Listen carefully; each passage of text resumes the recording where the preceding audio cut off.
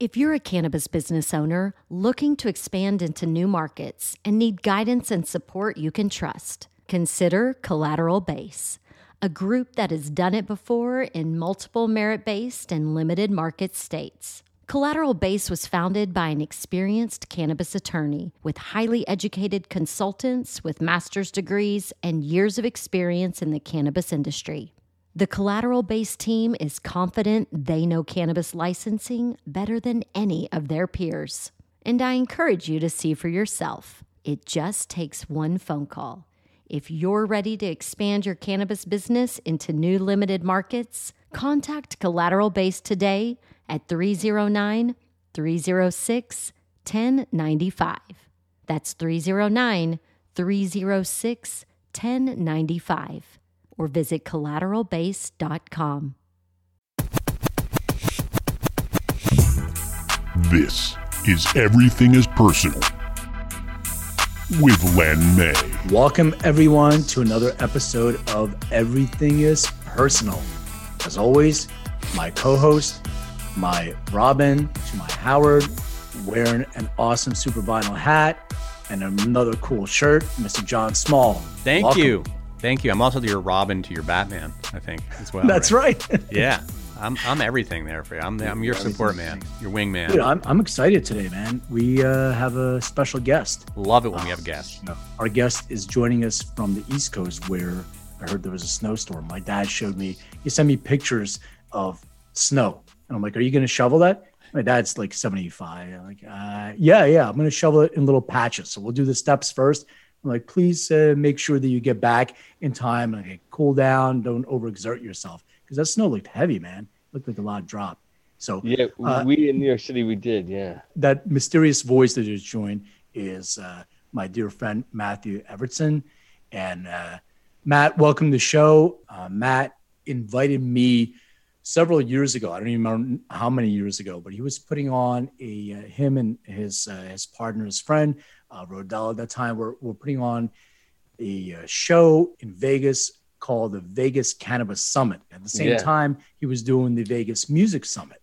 It was a really good experience. We had a lot of fun. And I'll tell you, a memorable moment that I had, he gave me an opportunity to speak, which I really appreciate. It was very early on in the launch of our business, Endo. So it was a really good opportunity for me to get exposed. I had a really good interaction with Eben Britton there, who I got to be friendly with, who was on our show. And that's all due to the Vegas Cannabis Summit and Matthew. And then also invited us to a special concert. It was at the MGM, and it was Matisyahu who was opening up for UB40. That was an impressive show. So that's my memory of our meeting. And Matthew, welcome to the show. Yeah, thank you, Len, for having me. It's great to be here, Jonathan. Thank you as well. You know, it's a pleasure to be on Everything is Personal. Definitely a fan of the show and happy to be here as a guest this evening. So yeah, thanks for having me. Thanks, brother. Do you want to give our audience like a little bit of an overview, background-wise? Sure. As Len mentioned, at the time, the year I believe was 2017 or 18, we launched the Vegas Cannabis Summit, and we, as Len had mentioned, Rodell was my partner and co-producer in that. So we started doing events, really just geared on trying to help transition both the legal and illicit operators in the space towards understanding their messaging and storytelling and impact, and being able to be, safely and securely transitioned into mainstream, with the focus, of course, on health and wellness. And as you mentioned, Eben Britton, the amazing former NFL player, and his journey to recovery, and, understanding the power of storytelling and the people that are behind it and being able to change people's minds. But so, an event producer for many years in trying to bring the messaging of cannabis, ending the stigma and anti-prohibition around the plant for many years between Los Angeles, Las Vegas, and New York City.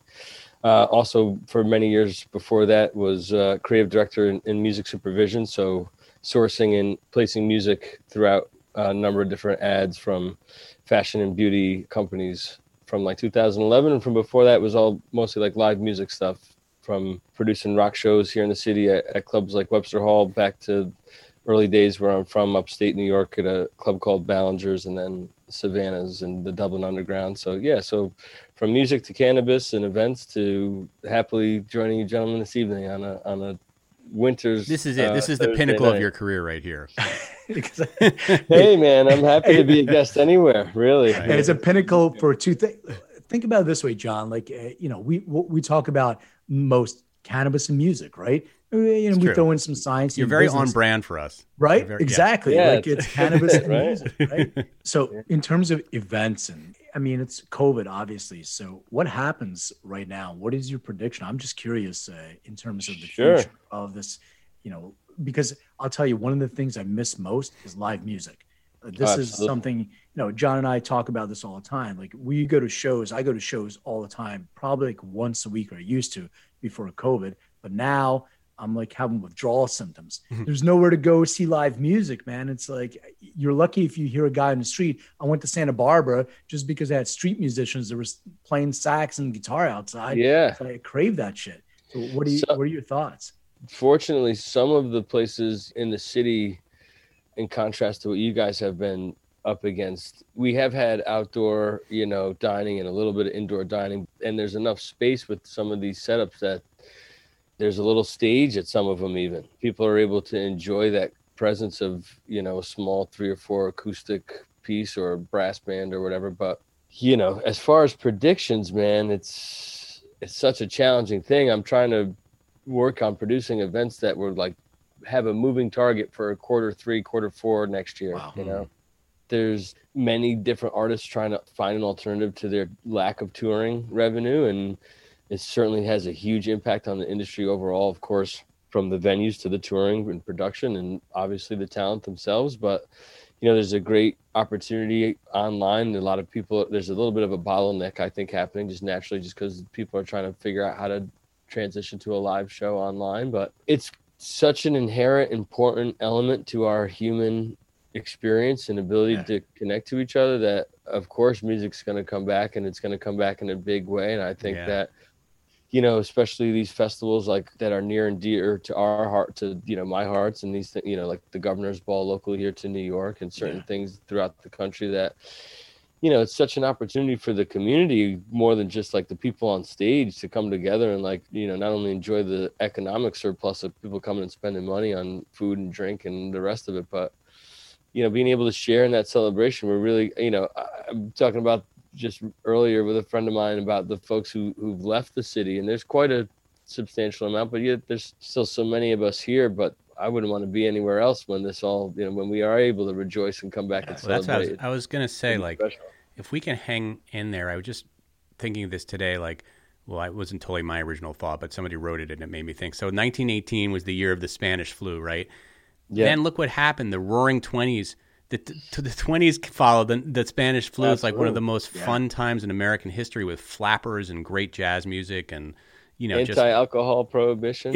yeah, exactly. Like we're going to face anti-cannabis. Yeah, exactly. That's right, Probably all exactly. coming. But I also think it's a great time to be. I mean, if we can just wait it out another 6-7 months, I think the live music scene is going to be bonkers. I think, restaurants, everybody, when people can finally feel safe to go out, especially young people, are going to just be going out in droves because we've been so pent up for so long. Well, Yeah, what's up with young these- at heart, right? Yeah. Like young, What's up with I mean, these of everybody. drive-in? Yeah. What's up with these drive-in concerts though? Like, I haven't been to one. I'm afraid of the ability of too many people to have a horn, really. But You're not allowed to. You're not What allowed is to that like? honk your horn. That was a rule. yeah, I went to one. So Who- how was who your was it? experience? Who did we see? Did you see Sublime? No, God, Sublime.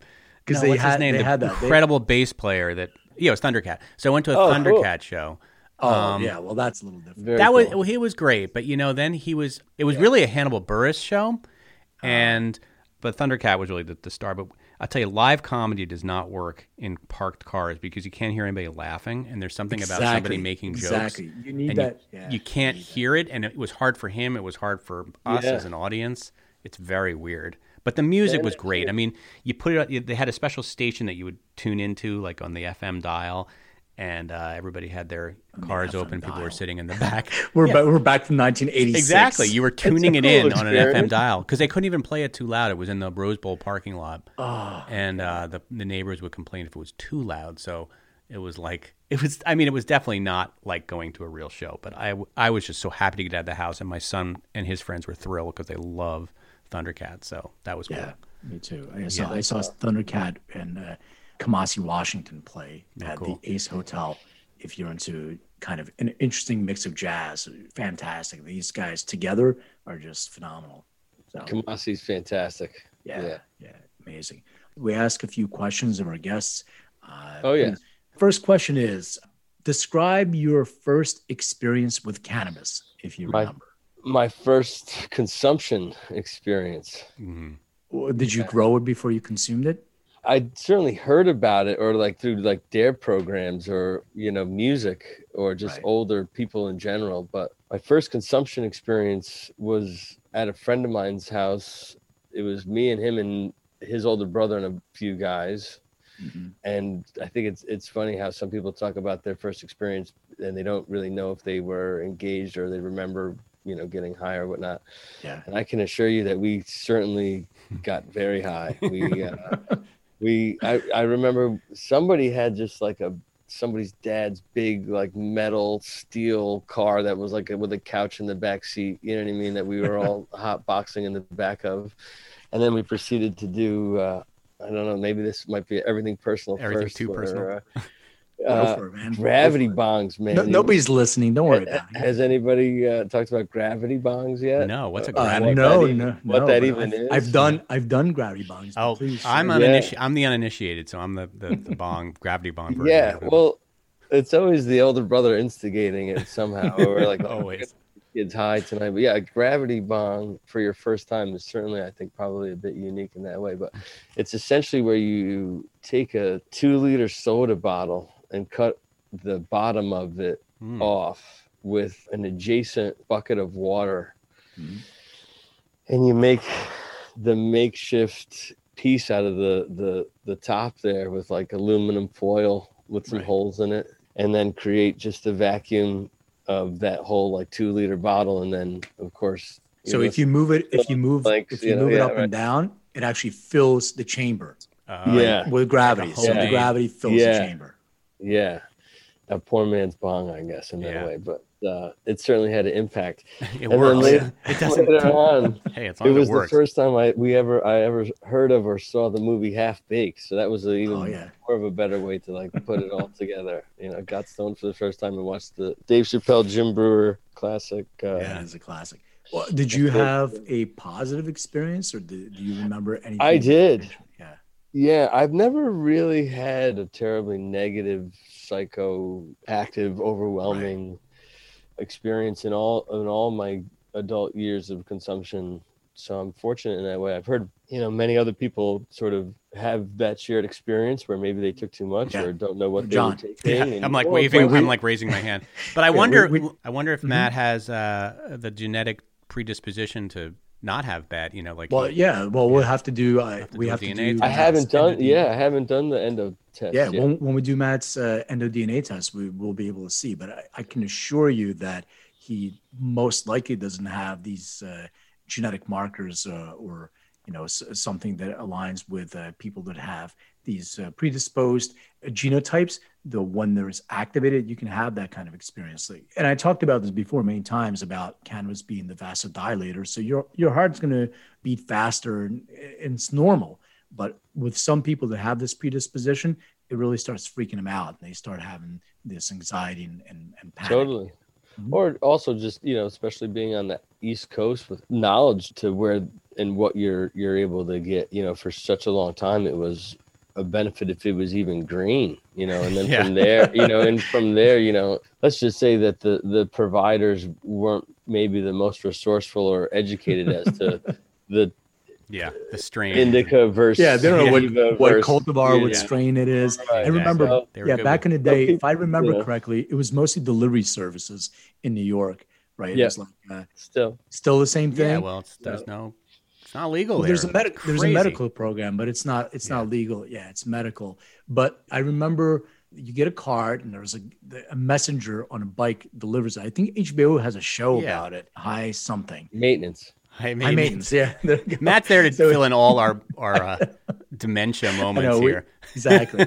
So it's they bring it, and I remember because when I used to be a distributor, we'll call it, it's Kind Bud, and my Kind Bud was Yeah. like the BC Bud. When I had BC, like British Columbia, man, that was the best because otherwise it's pretty shitty. So you had Sour Diesel, which was like the kindest kind, Yeah. Blue Dream, and your BCs. Everything else was pretty brown back then. So I remember. Well, I am a fan of the show. I remember listening to you guys talk about going to the clubs on the East Coast and being in New York for that period of time. And like, again, if it was green or if hopefully there was no, I remember when it went from stems and seeds to not having stems and seeds, how monumental of a shift in culture Oh yeah, that was, You're absolutely right. And then, and then as in my late teens and early 20s I went to California and Los Angeles for my first time. And my goodness, like, you mentioned our medical program here in New York. It's nowhere near anything Sophisticated. We don't have flour, we don't have edibles, it's all very strict. It's very limited options. The places are few and far between. It's quite expensive, but California in the early to mid 2000s was already well beyond, well, especially Los Angeles medical program. But anyway, without getting it was terribly sidetracked. So yesterday I had an experience for the first time to have in New York medical cannabis oil from a prescription. So it comes in a little bottle, like tincture oil. No, it was a vape oil. Sorry, but it was in a bottle that looked like it was a prescription bottle that just said what is the THC, CBD, and you unroll the back of it and it gives you all the different, like how you would in a pharmaceutical, all the different legal language on it, adverse effects, but it doesn't give you test results and it doesn't give you terpene profiles. So I'm like, well, what kind of medical product is this when it doesn't give you all the information about it, the product, and it frankly wasn't the best, but I guess that's all you got. I was going to ask you if you remembered the brand, but we won't if it wasn't the best. I'd rather even if I'd rather not say the brand, but I agreed. It can use a little bit of help. Sure, for sure. Well, I wonder, with New Jersey opening up now, and I mean, New York can't be far behind. It's going to take a while to catch up to California. It's a cultural thing, but I think a lot of good growing is going to happen in New York and New definitely. Jersey. Yeah. We make good wine, similarly, they were already producing quality hemp. It's, as you said, a matter of time. And, there's the bureaucracy to get through. It's sort of been that dangled carrot for many years as far as legalization here in the state of New York. But we're, currently surrounded by legal cannabis and at least access to medical, like, between where every border we touch has well, you have Jersey, you have Pennsylvania, you have Ohio, like Jersey, Massachusetts, Vermont, Canada. It's for sure. Anyway, it's around. All right. Next question is a musical related question. Yes. Is there a go-to album or song or what you like to listen to when you consume? I'll have to echo my brethren Eben's answer, and that answer definitely changes. And for many years, my profession having been so, oriented and having to listen to music with intention and purpose, that like I've, in my later stages here, I, listen to just such a variety of even like instrumental from jazz and classical stuff, but like to refer back to any one over time is a challenge to answer. I wish I had prepared more for that question. Well, is there some that you remember, like when you go back and like, oh man, I'll tell you, that song makes me connect to a memory of. Yes. Well, I will answer exactly that, because you guys I knew that the first question was going to be about my consumption experience, right? Because I had got me thinking about that period of time in my life around, I was probably 14 or 15, My son's age. That's why I lock up all the drawers. Are you afraid of him? No, actually, I'm not. I'm not really actually afraid. Although I kind of feel responsible for it because I have so much cannabis in the house. So I feel like Do you think he has already? He's a musician. He's got all you would think, but I feel like I know him well enough to know that he hasn't tried it yet. I'll tell my story if you want. My daughter's going to be 16 in the next several weeks. So I can talk about the experience I had. I'll let Matt answer this. Yeah, so Matt, you tried when you were 14, 15. There was just to answer the question too, there was a Marvin Gaye compilation that I remember listening to driving around, and it was like shortly after that experience that we spoke about, earlier. Sounds it was so probably, much better when Marvin. probably within like the 9 months after that first experience, where I had learned about, after having smoked blunts, right? Yeah. And driving around and listening to a record on the appropriate or just enough to be inappropriate volume, and and smoking a blunt. And there was this Marvin Gaye compilation that just really was hitting home at that time. It would be one of these things I'd have to see the cover of, because it was definitely a compilation. It certainly was not like a released album. It was it was absolutely a greatest hits compilation, but man, it was like, and I was fortunate to be exposed to sort of so many of the greats through my parents and stuff growing up, that Marvin was not unfamiliar to me, but just that certain collection of songs at that certain time, with that new thing that Len, that's somebody we lost too young. Len and I were talking about doing an episode of artists that we lost too young, which, to give a tease, we're not going to do it this episode, but that is Marvin Gaye, man. Can you imagine? I call in? I want to call in on that one. I don't. You can.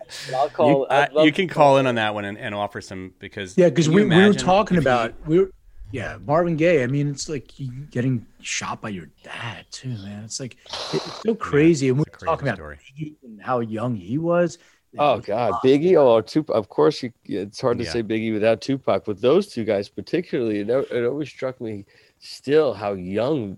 Well, even Marvin, or a guy like Otis, like how young these guys were. I think they were all in their 20s. Yeah, like those voices. Even now, I'm 36 and I listen to these voices, they still somehow sound older than me. I know. I can't still get over the fact these guys are. Like, these guys Biggie was only 23, died in their 20s. Like what? He still sounds like. Even John Lennon was 40. Like, I'm older than John Lennon, man. What? Right. And we just had his anniversary. Anniversary of his death. Yeah. Yeah.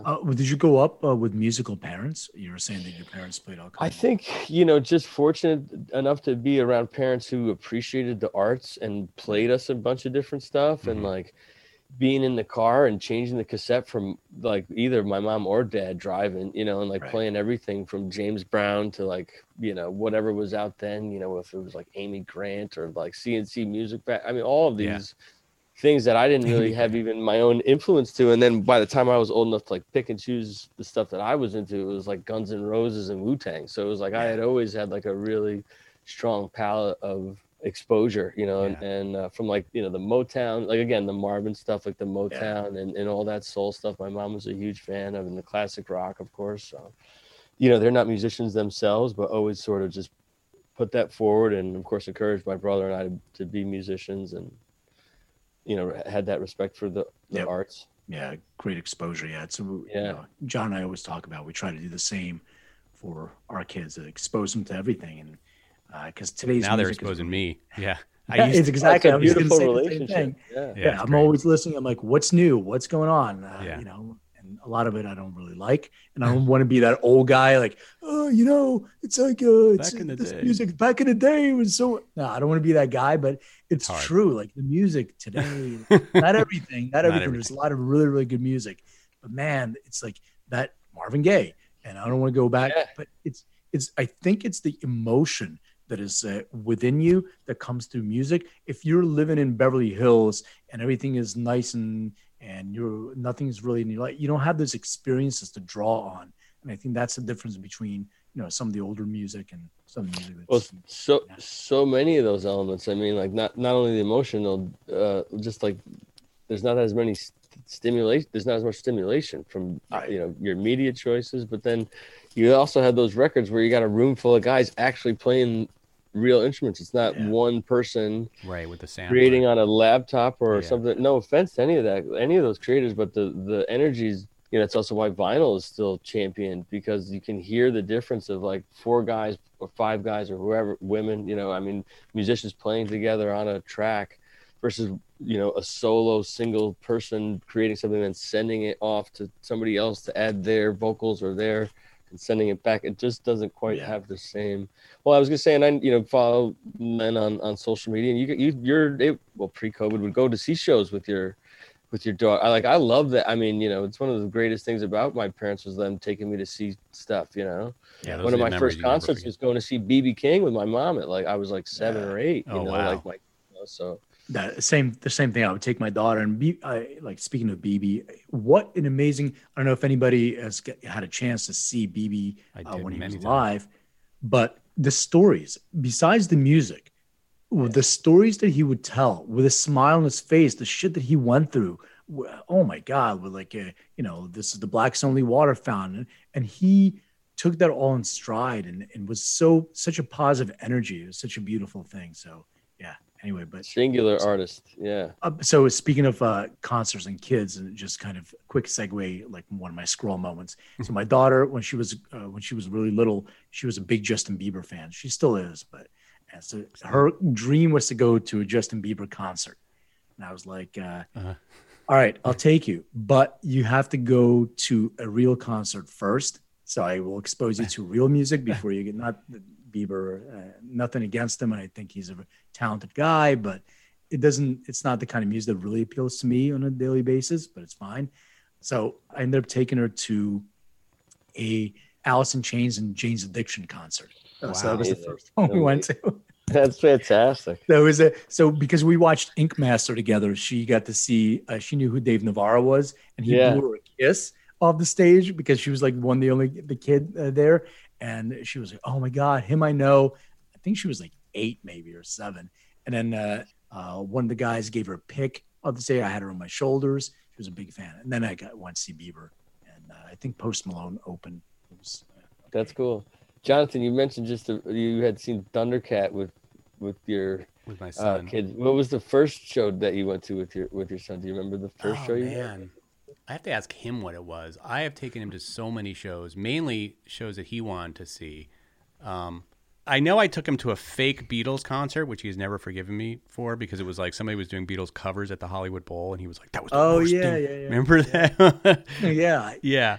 I was talking to Len that the best concert I think I ever took my son to, first of all, we took him to a Foo Fighters concert. I think that was probably his best concert. Yeah. And, Dave Grohl, it was Dave Grohl's birthday. He brought out everybody. I mean, it's the one with David Lee Roth and everybody. Yeah, he had like David Lee Roth. He brought out like so many. In LA, this was? It was in LA, and we had crazy seats. We were sitting right next to Gwen Stefani for some reason. It was like seats I just had gotten that night. I don't know why we were sitting next to Gwen Stefani and Gavin and Bush. I mean, it was the guy from Bush, and it was Gavin it was crazy.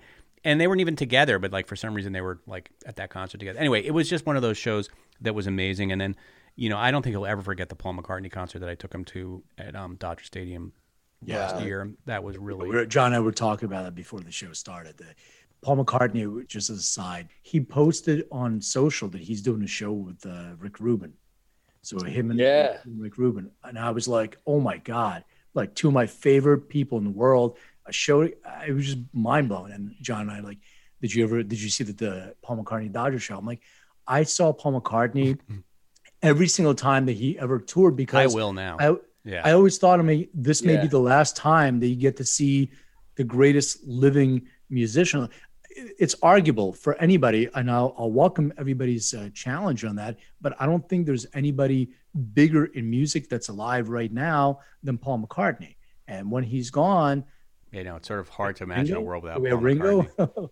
Yeah, I don't know. All respect to Ringo, but no, I love Ringo, and I was telling you that I saw him many times in concert too. And then I went to this book thing that he released, this book of photos where he found a trunk in his mom's house, something like that, and he released his book. So I saw him doing this like book tour thing too. But anyway, digress. Paul McCartney for sure. They're both fantastic. Unbelievable. I've been able to see them both in recent years, and again, living legends. I mean, if you can see them, definitely. It's true. Like, and sometimes it's a little disappointing. Like, I'll admit that I've taken Elijah to a few shows of people that we liked. Like we went to a Hall & Oates show, and I like Hall & Oates quite a bit. Love Hall & Oates, but he doesn't sing like he used to. The guys get older. Like, it's just like and your voice. He's got Lyme disease too. Does he? Yeah. So he's a great artist, and I know he's a great songwriter, and that was a little disappointing. I mean, we're just happy to be there because we love the music, but sometimes it's usually pretty good. He's got that show that he does, Daryl's House or something like that. Yeah, It's so cool. It's great amazing. Content. Yeah, very cool. Shout out to that, absolutely. Yeah. Well, as we talked earlier, the live music, we're all can't wait for it to come I'm all over. I mean, I have so many shows that I had tickets to that got canceled. I had a New Order and I had Pet Guns Shop N' Boys. Roses.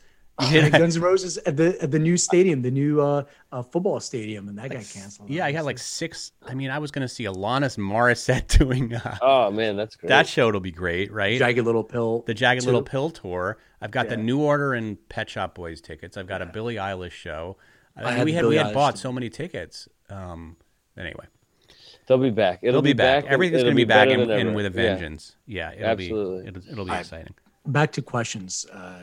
What has cannabis meant in your life? So many things over the course of my experience. Now that it's close to 20 years, it's been a bridge to relationships and to music and to culture and to certain things I don't know that I'd have been exposed to or prepared for otherwise. And later, and especially more recently in my career, with getting behind producing these events and having what started as a curiosity turn into more of a calling and an understanding that there was a responsibility behind getting people to understand the truth behind 80 years of very specific intentional programming and demification around what we know is an ancient healing miracle plant.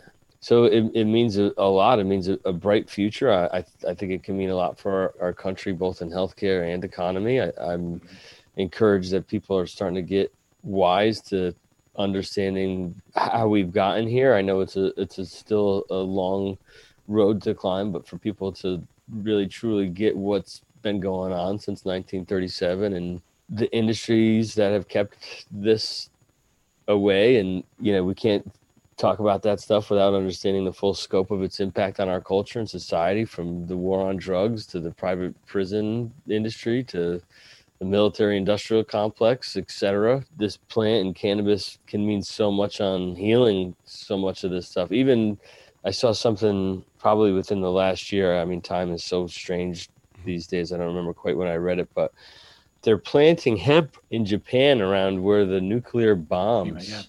Because the hemp they got will that from absorb the radiation. Chernobyl. They got that from Chernobyl. So all in the Chernobyl area, they planted hemp to be able to. It's unbelievable. It will pull the toxins from the earth, and it's we could go on a tangent on so many levels, from food to fuel to fiber and homes, and it's really phenomenal plant. So it's a beautiful future.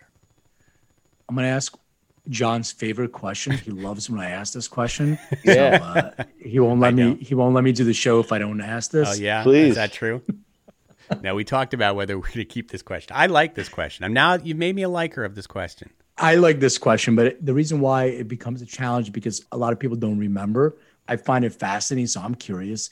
So the bonus question is: describe what your room looked like growing up, if you can. My room growing up from which ages? I shared a room for many years at a younger age, and then I guess when I old enough to be able to make it my own, I guess that should be the real answer, right? Like last year, it was covered with stuff, magazines and posters and rappers. Like and what rock kind? Like stars was it music? Oh man, music and sports too. I was a very contradicted 90s kid from New York who loved the Knicks and also loved Michael Jordan. So there was that battle, strange contradiction. It was like a Patrick Ewing, but also a Jordan poster and a Patrick Ewing. Of course, yeah. And many rappers and rock stars like littered throughout with just like Razor in the magazine and tacking them up. Do you remember any of the specific ones? Like you mentioned. Oh man. Definitely Guns N' Roses, the Rolling Stones, Iggy Pop, James Brown, and then all of like the New York golden era greats from Wu-Tang and Biggie and Nas and AZ and all that cast of characters. Got it. Yeah, and of course there was the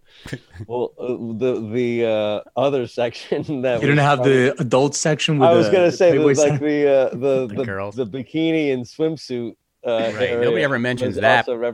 That I'm section old. there, Wall. I'm old, so I had a poster of Heather Thomas in a bikini. Yeah. Nobody remembers who that is, but if anybody does, Google it. Thomas. Yeah, it's an image of her. with looking her up. like moving her her bikini, and it was like Heather Locklear World and Heather changing. Thomas. Yeah. That's She's the a good one. Where was she in? Was she of Charlie's Angel or something? She looks like that. She was not in Charlie's Angels. I don't remember what she was in. Doesn't matter. But the poster was First of all, when you That have the was name definitely Heather the- Thomas, you have to be hot because you just can't have the name Heather Heathers, Thomas. all the Heathers. They even made the whole movie. Yeah. It's true. Heathers, that's Heathers are right. always hot. Yeah. Yeah, they Name did. your kid There Heather. was that section, and it was definitely the first section to come down. You know, the sports stuff sure. and the rapper music stuff stayed up a little bit longer. Right. You know, in the folks' gotta- house, but the Well, when your You girlfriend gotta comes over and you have a that. Heather Yeah. Thomas poster up, it's a little after a awkward. while they don't I want always to. did. I never thought about You're it. like, oh, wanna you like look kind at of that. block it in. Yeah. Yeah. You forget. So- Yeah. Matt, thanks so much Thanks, for Matt. joining us. Where Yeah, can people Jonathan, Len, find great more to- about great to talk to you you guys. or get in contact with you or Yeah. anything that Absolutely. I'm on Instagram. It's at Ronanology, which is RONINOLOGY. And that I think is also the YouTube channel, which has got some cool content up there from years past in our events. You know, there might even be the panel that you were on. I think might even be up there from years Vegas Cannabis Summit fame or infamy, as it were, years ago. I'm around. The website's byronan.com. I'm pretty easily searched through the interwebs and found through those ways. So happy to connect with anybody. And it's been great chatting with you, gentlemen. Congratulations on the show. Good luck. Yeah, you know, thank you. with Awesome, brother. continued many episodes. You know. Thank you. Come visit LA, man. When this. Oh, whole I thing can't blows wait. over. It's very high on my list of the places to check in on with my family and friends out there. But please keep me posted on the guest. Well, I was going to call in on the people gone too soon. Yeah, we'll episode. keep you Yeah, people posted. have gone too soon. Gone too many soon. So many. Brilliant artists that I know. Cool. deserve that recognition. So, but thank you, gentlemen. Happy All right. holidays to Thanks, you and your brother. families as well. And Take You care. too. rock on. All right. Great guy. That was You always cool, have yeah. such good guests. You know a lot of really cool people. I know that took a lot longer than what I do. all And good. I think these are my squirrel moments that come in. Like I ask 3 questions, but like I'm curious about things, and it's sort of like we were going to talk about superpowers, and sort of like my superpower, I think, of multitasking, but also it can be detrimental thing because you keep digging more, and Thinking I'm not more. aware. I'm not aware of time. Well, Like, that's why- time is a different concept to me than a lot of people. Well, that's why I'm there as your host thank / producer. Thank I you. was saying, It- just it's- wanted to it's funny. let you know. In terms of time. So I had this whole interaction with my ex-girlfriend, and I would always say, I'll be there in 20 minutes. My concept of 20 minutes is, I think it's 20 minutes, but sometimes it's like 40 minutes. I don't have a really good concept of what 20 minutes seems like. It's 20 minutes. So after a while, she was like, is it 20 minutes or is it your 20 minutes? It's my 20 minutes. which By the way, means, speaking like, of multitasking, so during this whole thing, my kids keep texting me. I keep saying, I'm on a podcast, guys. And they're like, well, we want to order dinner. And I say, fine, just fucking order dinner. Like, I'm on a podcast. Like, and so then they just wrote back, okay, we ordered. I'm like, cool. What'd you get me? Oh, we didn't order for you. I was like, this is just right. the respect. You didn't ask. You didn't say Right. order for me too. No Right. respect. I hate that. Freaking kids. Hey, are you anyway. wearing a cool shirt today? We didn't do the shirts. Yeah, we didn't do the shirt. So this shirt it's just a funny shirt. I'm going to rise slowly because it's a bit of an optical illusion. Your donut Dodger shirt. It's a donuts. It's a Dodgers logo, but it says donuts. And funny story that I'm not going to drop names here because it's not even that interesting a name to drop. But I did a summer camp thing with my daughter a few summers ago, where for a weekend, bunch of dads and their daughters go to this thing called Camp Hollywoodland, and they hang out. It's really cute. It's a summer camp for girls, but you go with your dad, and we stay in a bunk and everything. Anyway, the mayor of the city happened to be up there with his daughter that weekend, Mayor Garcetti. I got to know him a little bit, and I wore this shirt, and he called me. He couldn't remember my name, so he started calling me Johnny Donuts. And so the mayor calls me Johnny Donuts. That's There my. you go. And you there got a he is. Johnny Donuts shirt. That was when the people liked the mayor. Now people don't like the mayor as much anymore. I don't mind the mayor. It's fine. He's all right. He's got a lot on his plate. He's just a very nice guy. He's a nice guy. I met him a couple of times too. So what shirt are you wearing? I don't know if you can see this. Oh, it's a VW bus, and it says Prodigy. That's it. The Prodigy. Oh, I love Prodigy. It's the Prodigy. Yes. Oh, so my God. big ups to Keith Flint, who passed away last year, I believe, if I'm not mistaken. He was the lead guy, the one.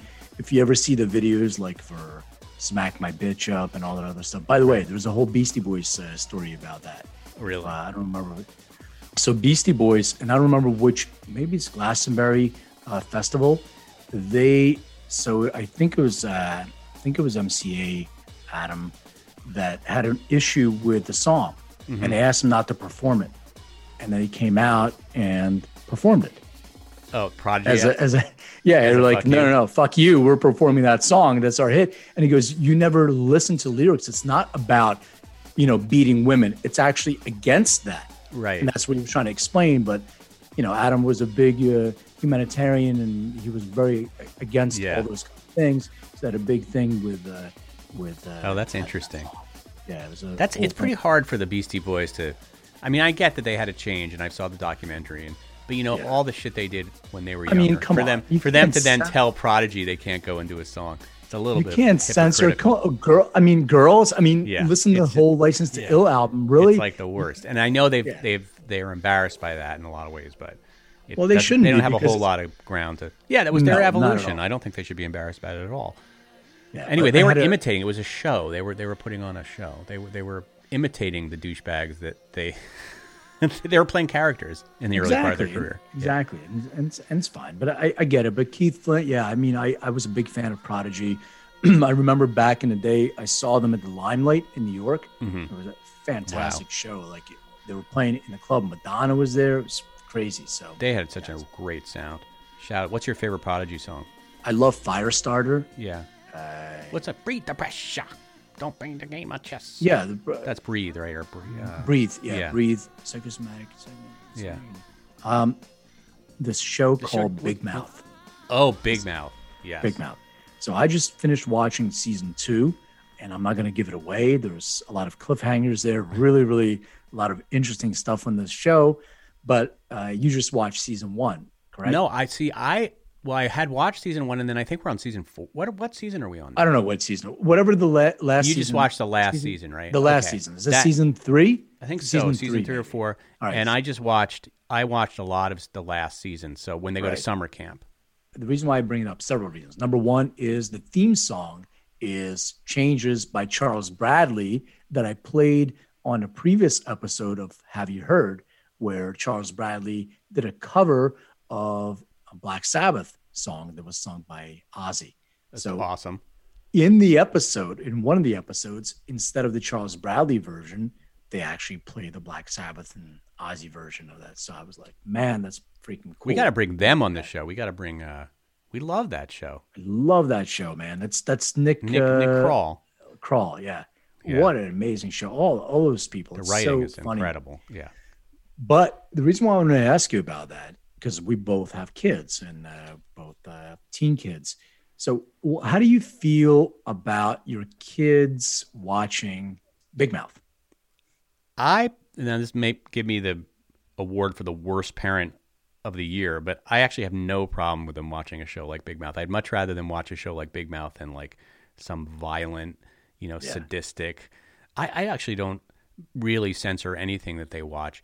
Big Mouth to me is actually one of the most honest shows that you could watch. I think they find it very hard to watch it with me because it's so embarrassing, especially my 15-year-old. I mean, it's right on the nose, right? Like they're right. Like the kids in that show are his age, basically, like maybe a little bit younger. And I mean, so I think it's actually one of the more instructive shows. And if they had a show like that on when we were kids, I like instructive. Yeah, I like that. Can you imagine a show like that when we were kids being on with like animated characters that talk about masturbation and anal sex? I mean, whatever it is, it's like everything. It's like no holds barred. It's hilarious. It's very funny and so honest. So I think it's a terrific show. And my son sort of discovered it on his own, I think, or not even on his own. I'm sure his friends told him, but whatever. But he was watching, like he watches things now without me knowing it, like on his computer or whatever on his phone. So he had already knew about it. I don't know if my daughter 11 would even really get it. She might start to get it. I completely agree with Big Mouth. My daughter, we will watch it together up until like this season. Mm-hmm. She's like, "Nah, I'm going to watch it on my I'm good. Yeah.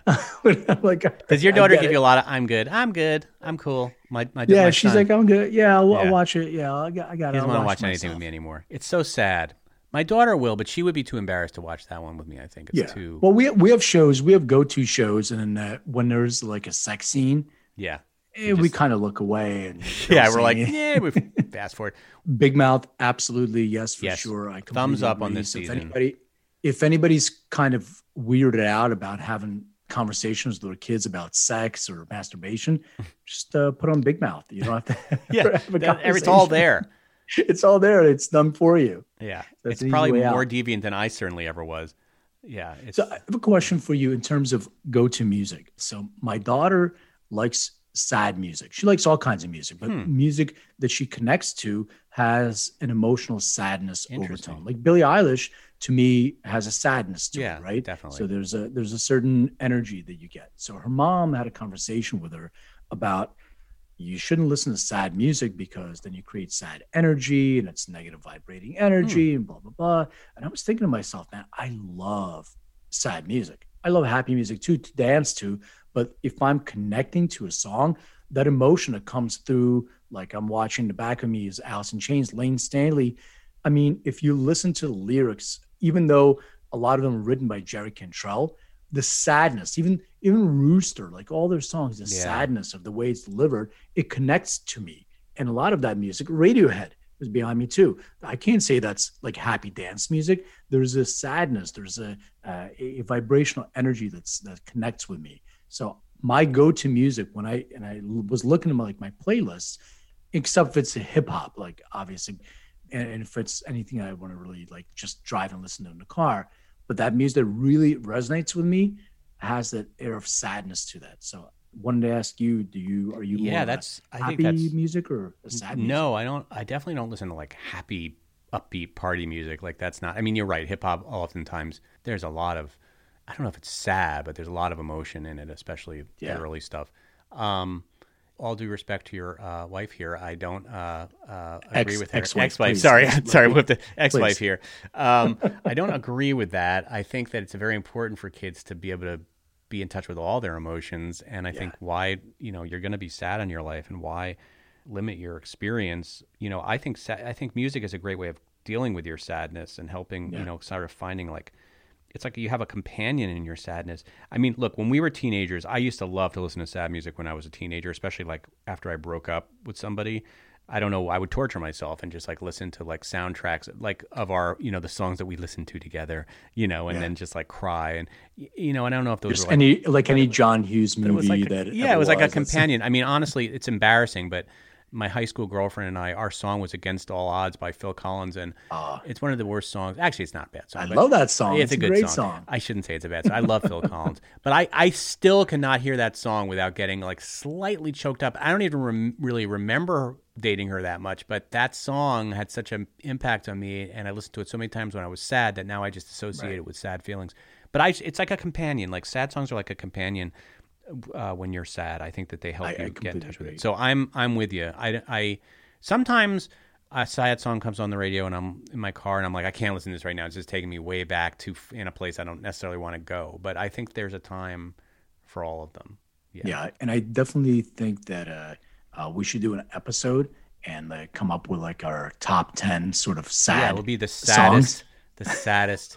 We should do like a Valentine's episode, like a love songs, our favorite love songs. Sad love song. It's a breakup song. It's during Valentine's. It'd be so appropriate. Oh man, I have a lot of sad songs. But it was interesting when you said hip hop. I was trying to think, is there a lot of sad hip hop? There's not really sad. Well, like, there's emotion. Like Yeah, even it's if you think, what would be a good example? Ghetto Boys. Okay, so I'm just off the top of my head. My mind's playing tricks on me. yeah, If you listen to that song, man, that's got so much. it's intense. It's intense, Yeah. raw emotion, but not happy. No, it's That not is a lot happy. of sadness. There's a lot of It's a lot sadness of and darkness. It's not to like that song. tearjerker type of love songs in hip hop so much because that's not really the vibe. I mean, LL Cool J tried to do a few. I need love. right? That was like the first like old school sad song. But no, you're They don't right. need to be ballads. It's the They're guys opposite of like- happy. It's like this. It's almost Yeah, it's not in the kind of Well, love song there's a period. guy who passed away, Extinction, whatever his name is. I'm probably butchering Oh, was he it. an LA rapper? Yeah. Exhibit? Was it Exhibit? No, that's different. No, Exhibit is actually like, Still with us? Yeah, he's still with us, and it's XXX, 3 X's, Uh-huh. Extinction. Okay. Extinction. I'm butchering the name most likely, but I think he got shot. And if you listen to his music, a lot of it's about suicide, and a lot about Depression. different drug use, Yeah. but pills, certain pills that they're associated with sadness. And I listen to lyrics. It's not the beats behind it don't match what he's saying. So the beats are, they're kind of, you can groove to the beat, but the lyrics, if you listen to it, man, there's a lot Heavy. of pain in those. Yeah. Yeah, it's heavy. So there are some, and if you listen to like Tyler, the Creator, there's some interesting songs that he has. I think people just don't listen to lyrics anymore. Like when I talk to my daughter's friends and hip hop, they're like, man, this is just a beat. Like, listen to it. You can dance to this. And maybe back in the day we did the same thing. There's music that you just dance to, but you didn't pay attention to lyrics. Yeah. But I honestly can't understand a lot of the lyrics because they're so auto-tuned and so odd. The mumble rap. It's hard to understand. Even if you listen to like Travis Scott, The Highest One in the Room, that song, which has an incredible video to that, I highly recommend it. There's a sad undertone to that song too, because he obviously is expressing the experience of being under the influence of something.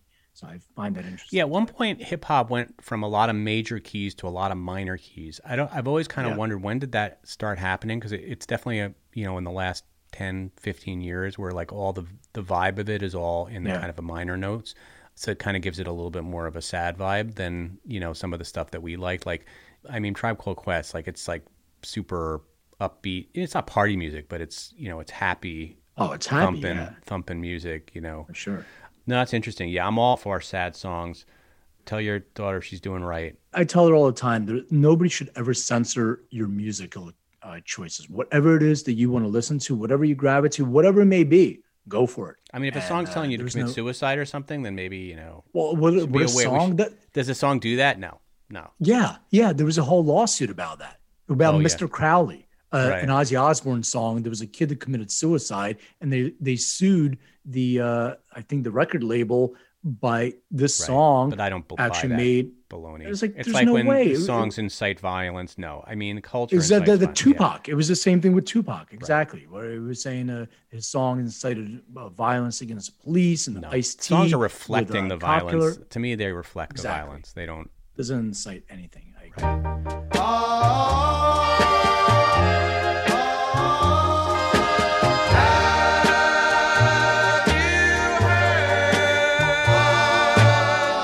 All right, so you go first. So I'm going to share the song. You may have heard it because it was actually picked up by a company that I hate when companies do that. I was going to actually ask Matt about that because he said he used to do music for commercials, and there's nothing ruins a song more than when you hear it than in your favorite car. It's in your car commercial, and you're like, no. A band sometimes wants to get paid. I get it. I get it. When you're a band that's struggling, okay, but when you're a band like Guns N' Roses or one of those, do you really need to do that with your music? Or like Led Zeppelin? You probably don't need to. I think you have enough money and you should really keep that music. But my opinion, I don't know. All right, ready for this?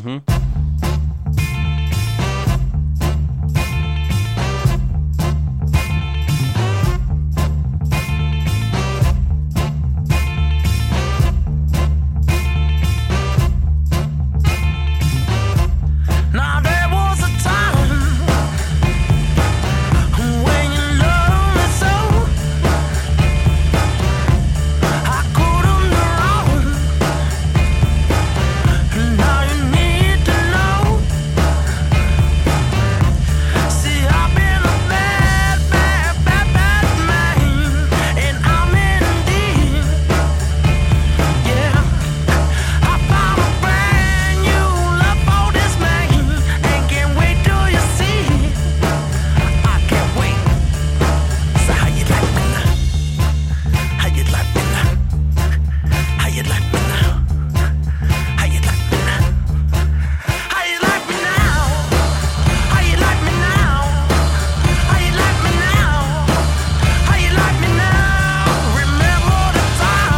really good. Yeah, that's kind of take like a James Brown riff, but kind of It's modernize it. exactly. So the reason why I chose that, different reasons, but I really like the band. It's called The Heavy. The Heavy. Then the song is called How You Like Me Now. They have a couple really, really great tracks, and they have a new album out too. What do you think about the hairstyle of having a little thing of hair on the bald head? Can I pull that off? I thought at first it was a mole, but then I just realized that it was even better than a mole. Yeah, it was. So the guy's name is Kelvin. I forgot his last name. He's the coolest. They sort of take blues and they funk it up. They have a couple different songs. So I know we had this conversation about blues. I'm going to begin to introduce the style of genre of blues. You are starting to get me into blues. Way. Yeah, I don't know what's happening, but you started to get me into blues. We'll get into my song. Now, this is a woman that was introduced to me. I call her... By the way, did you like that song? Oh, I really liked it. That was cool. Okay. How You Like Me Now. Yeah. It's also a really cool video because they're like in a forest and there's like Little Red Riding Hood is stalking them. It's kind of cool. There you go. All right, my song today, it's kind of a modern thing. So there's a woman by the name of Elise Trow who was actually introduced to me by a friend of mine who's a music producer out here who's been very successful. And she had approached him. I don't know why he told me this, but she had approached him about maybe producing something for her. So he kind of found out about her.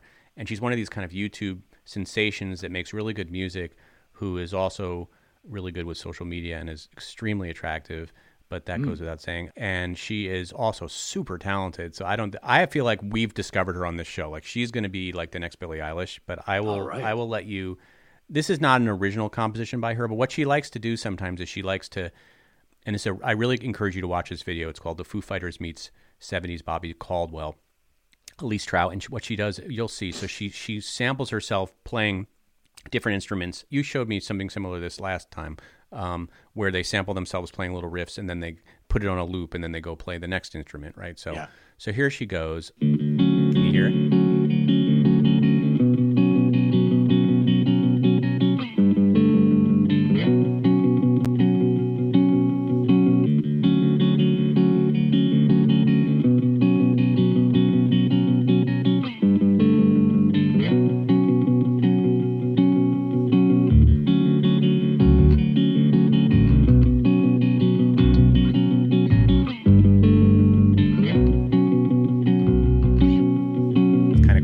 So she just like loops it.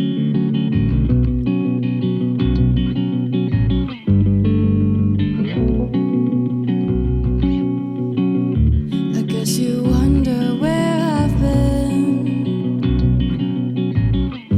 I searched to find a love within.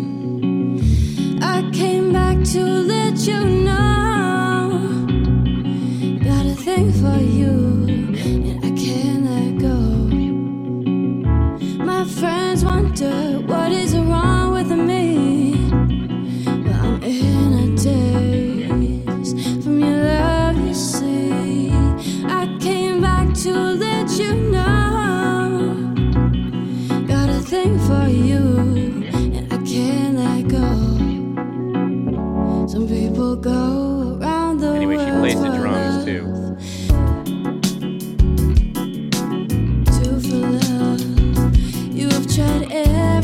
Did you like it? I love it, man. Isn't she cool? First of all, I love Bobby Caldwell. Me too. I love Foo Fighters too, and that's one of my favorite one of my favorite Foo Fighters. I thought it was such a creative combination. I know I played a mashup. It's a great last time. mashup. Yeah, but it's a great mashup. but it's a live mashup, and she's super talented. I think. I love this whole thing with the loops, man. Yeah, this is the thing now. I went to see Ed Sheeran at the Hollywood Bowl. And the Hollywood Bowl, what is it? Fit like 10,000 people. I don't even know how many. It's a pretty big venue. I mean, the guy's standing on stage by himself, right, with two microphones and guitar, and he's looping himself and creating the track as he's playing. I thought it was amazing. Yeah, so that's how he's. Yeah, that's always. I'm so glad he keeps doing that because I think apparently when he was first starting out, he played a lot of shows in L.A. At the in Hollywood, and he would do that. He would kind of have these loops, and he would play, like what she's doing. I think it's amazing. I mean, it's sort of like Matt's point about how he misses bands. But nowadays you don't really have to have a band because you can just play every instrument like she does and then put it on a loop and basically create your own band in your bedroom, which is the video of her. But it's amazing. It's still pretty incredible. And I just think it's really innovative and fun to watch. And it was creative. So I wanted to share that with you. And I wanted to share that with you. I wrote it down, listener. and I'm going to share with my daughter because I think she might like her, or she'll just be like, that girl's way too pretty to be talented. She's got it all. I don't think so because my daughter's kind of pretty and she's pretty talented. I know a lot of kids these days that are you can be both. You can have it all. Kids, but you can be both. You can be pretty and talented. It's funny though. I was reading the comments and people couldn't get over in that video the fact they're like, get a hair clip.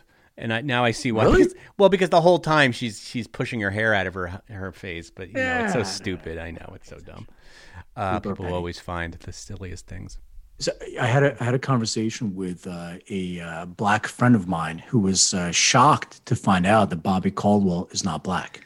That is an episode that we should do. People who really just basically should be black but aren't, and how stunned you are when you hear. I never even thought about it. The fact that Bobby Caldwell is not black is absolutely shocking. I think I just found it out fairly recently because that's one of my favorite '70s kind of soft rock songs, and.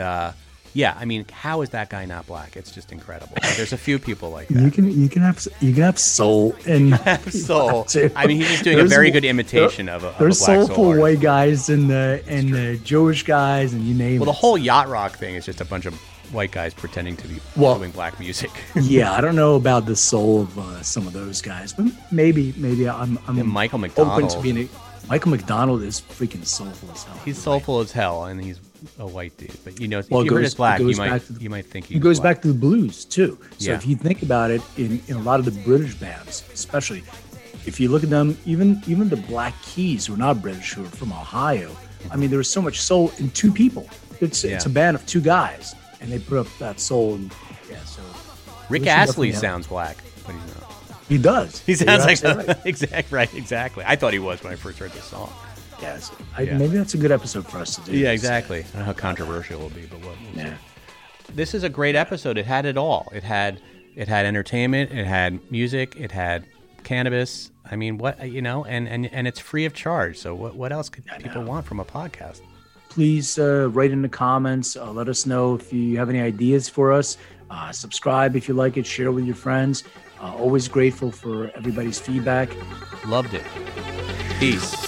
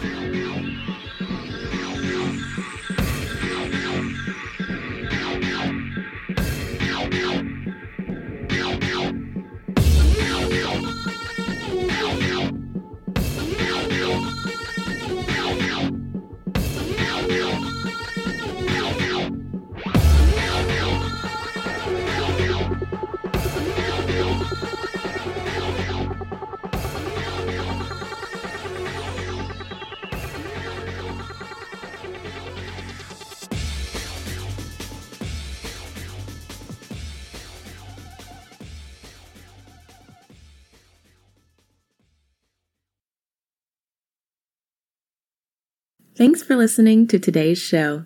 To check out more great cannabis podcasts, go to podconnects.com. Here's a preview of one of our other shows. Hi, my name's Kate, and I'm your host of the Pop Moms Podcast. I started the Pop Moms Podcast, because I wanted to end the stigma against using cannabis. specifically with moms, but also anyone who chooses to consume. I strive for a balance of humor and education, along with some pretty rad guests, to help combat social biases that come with consuming cannabis. Kids are hard. Join me for regular podcast episodes packed with parenting hacks, real-life stories, and of course, my favorite cannabis products. The days are long, but the years are short. So roll another J and take a deep breath. Keep blazing and stay amazing.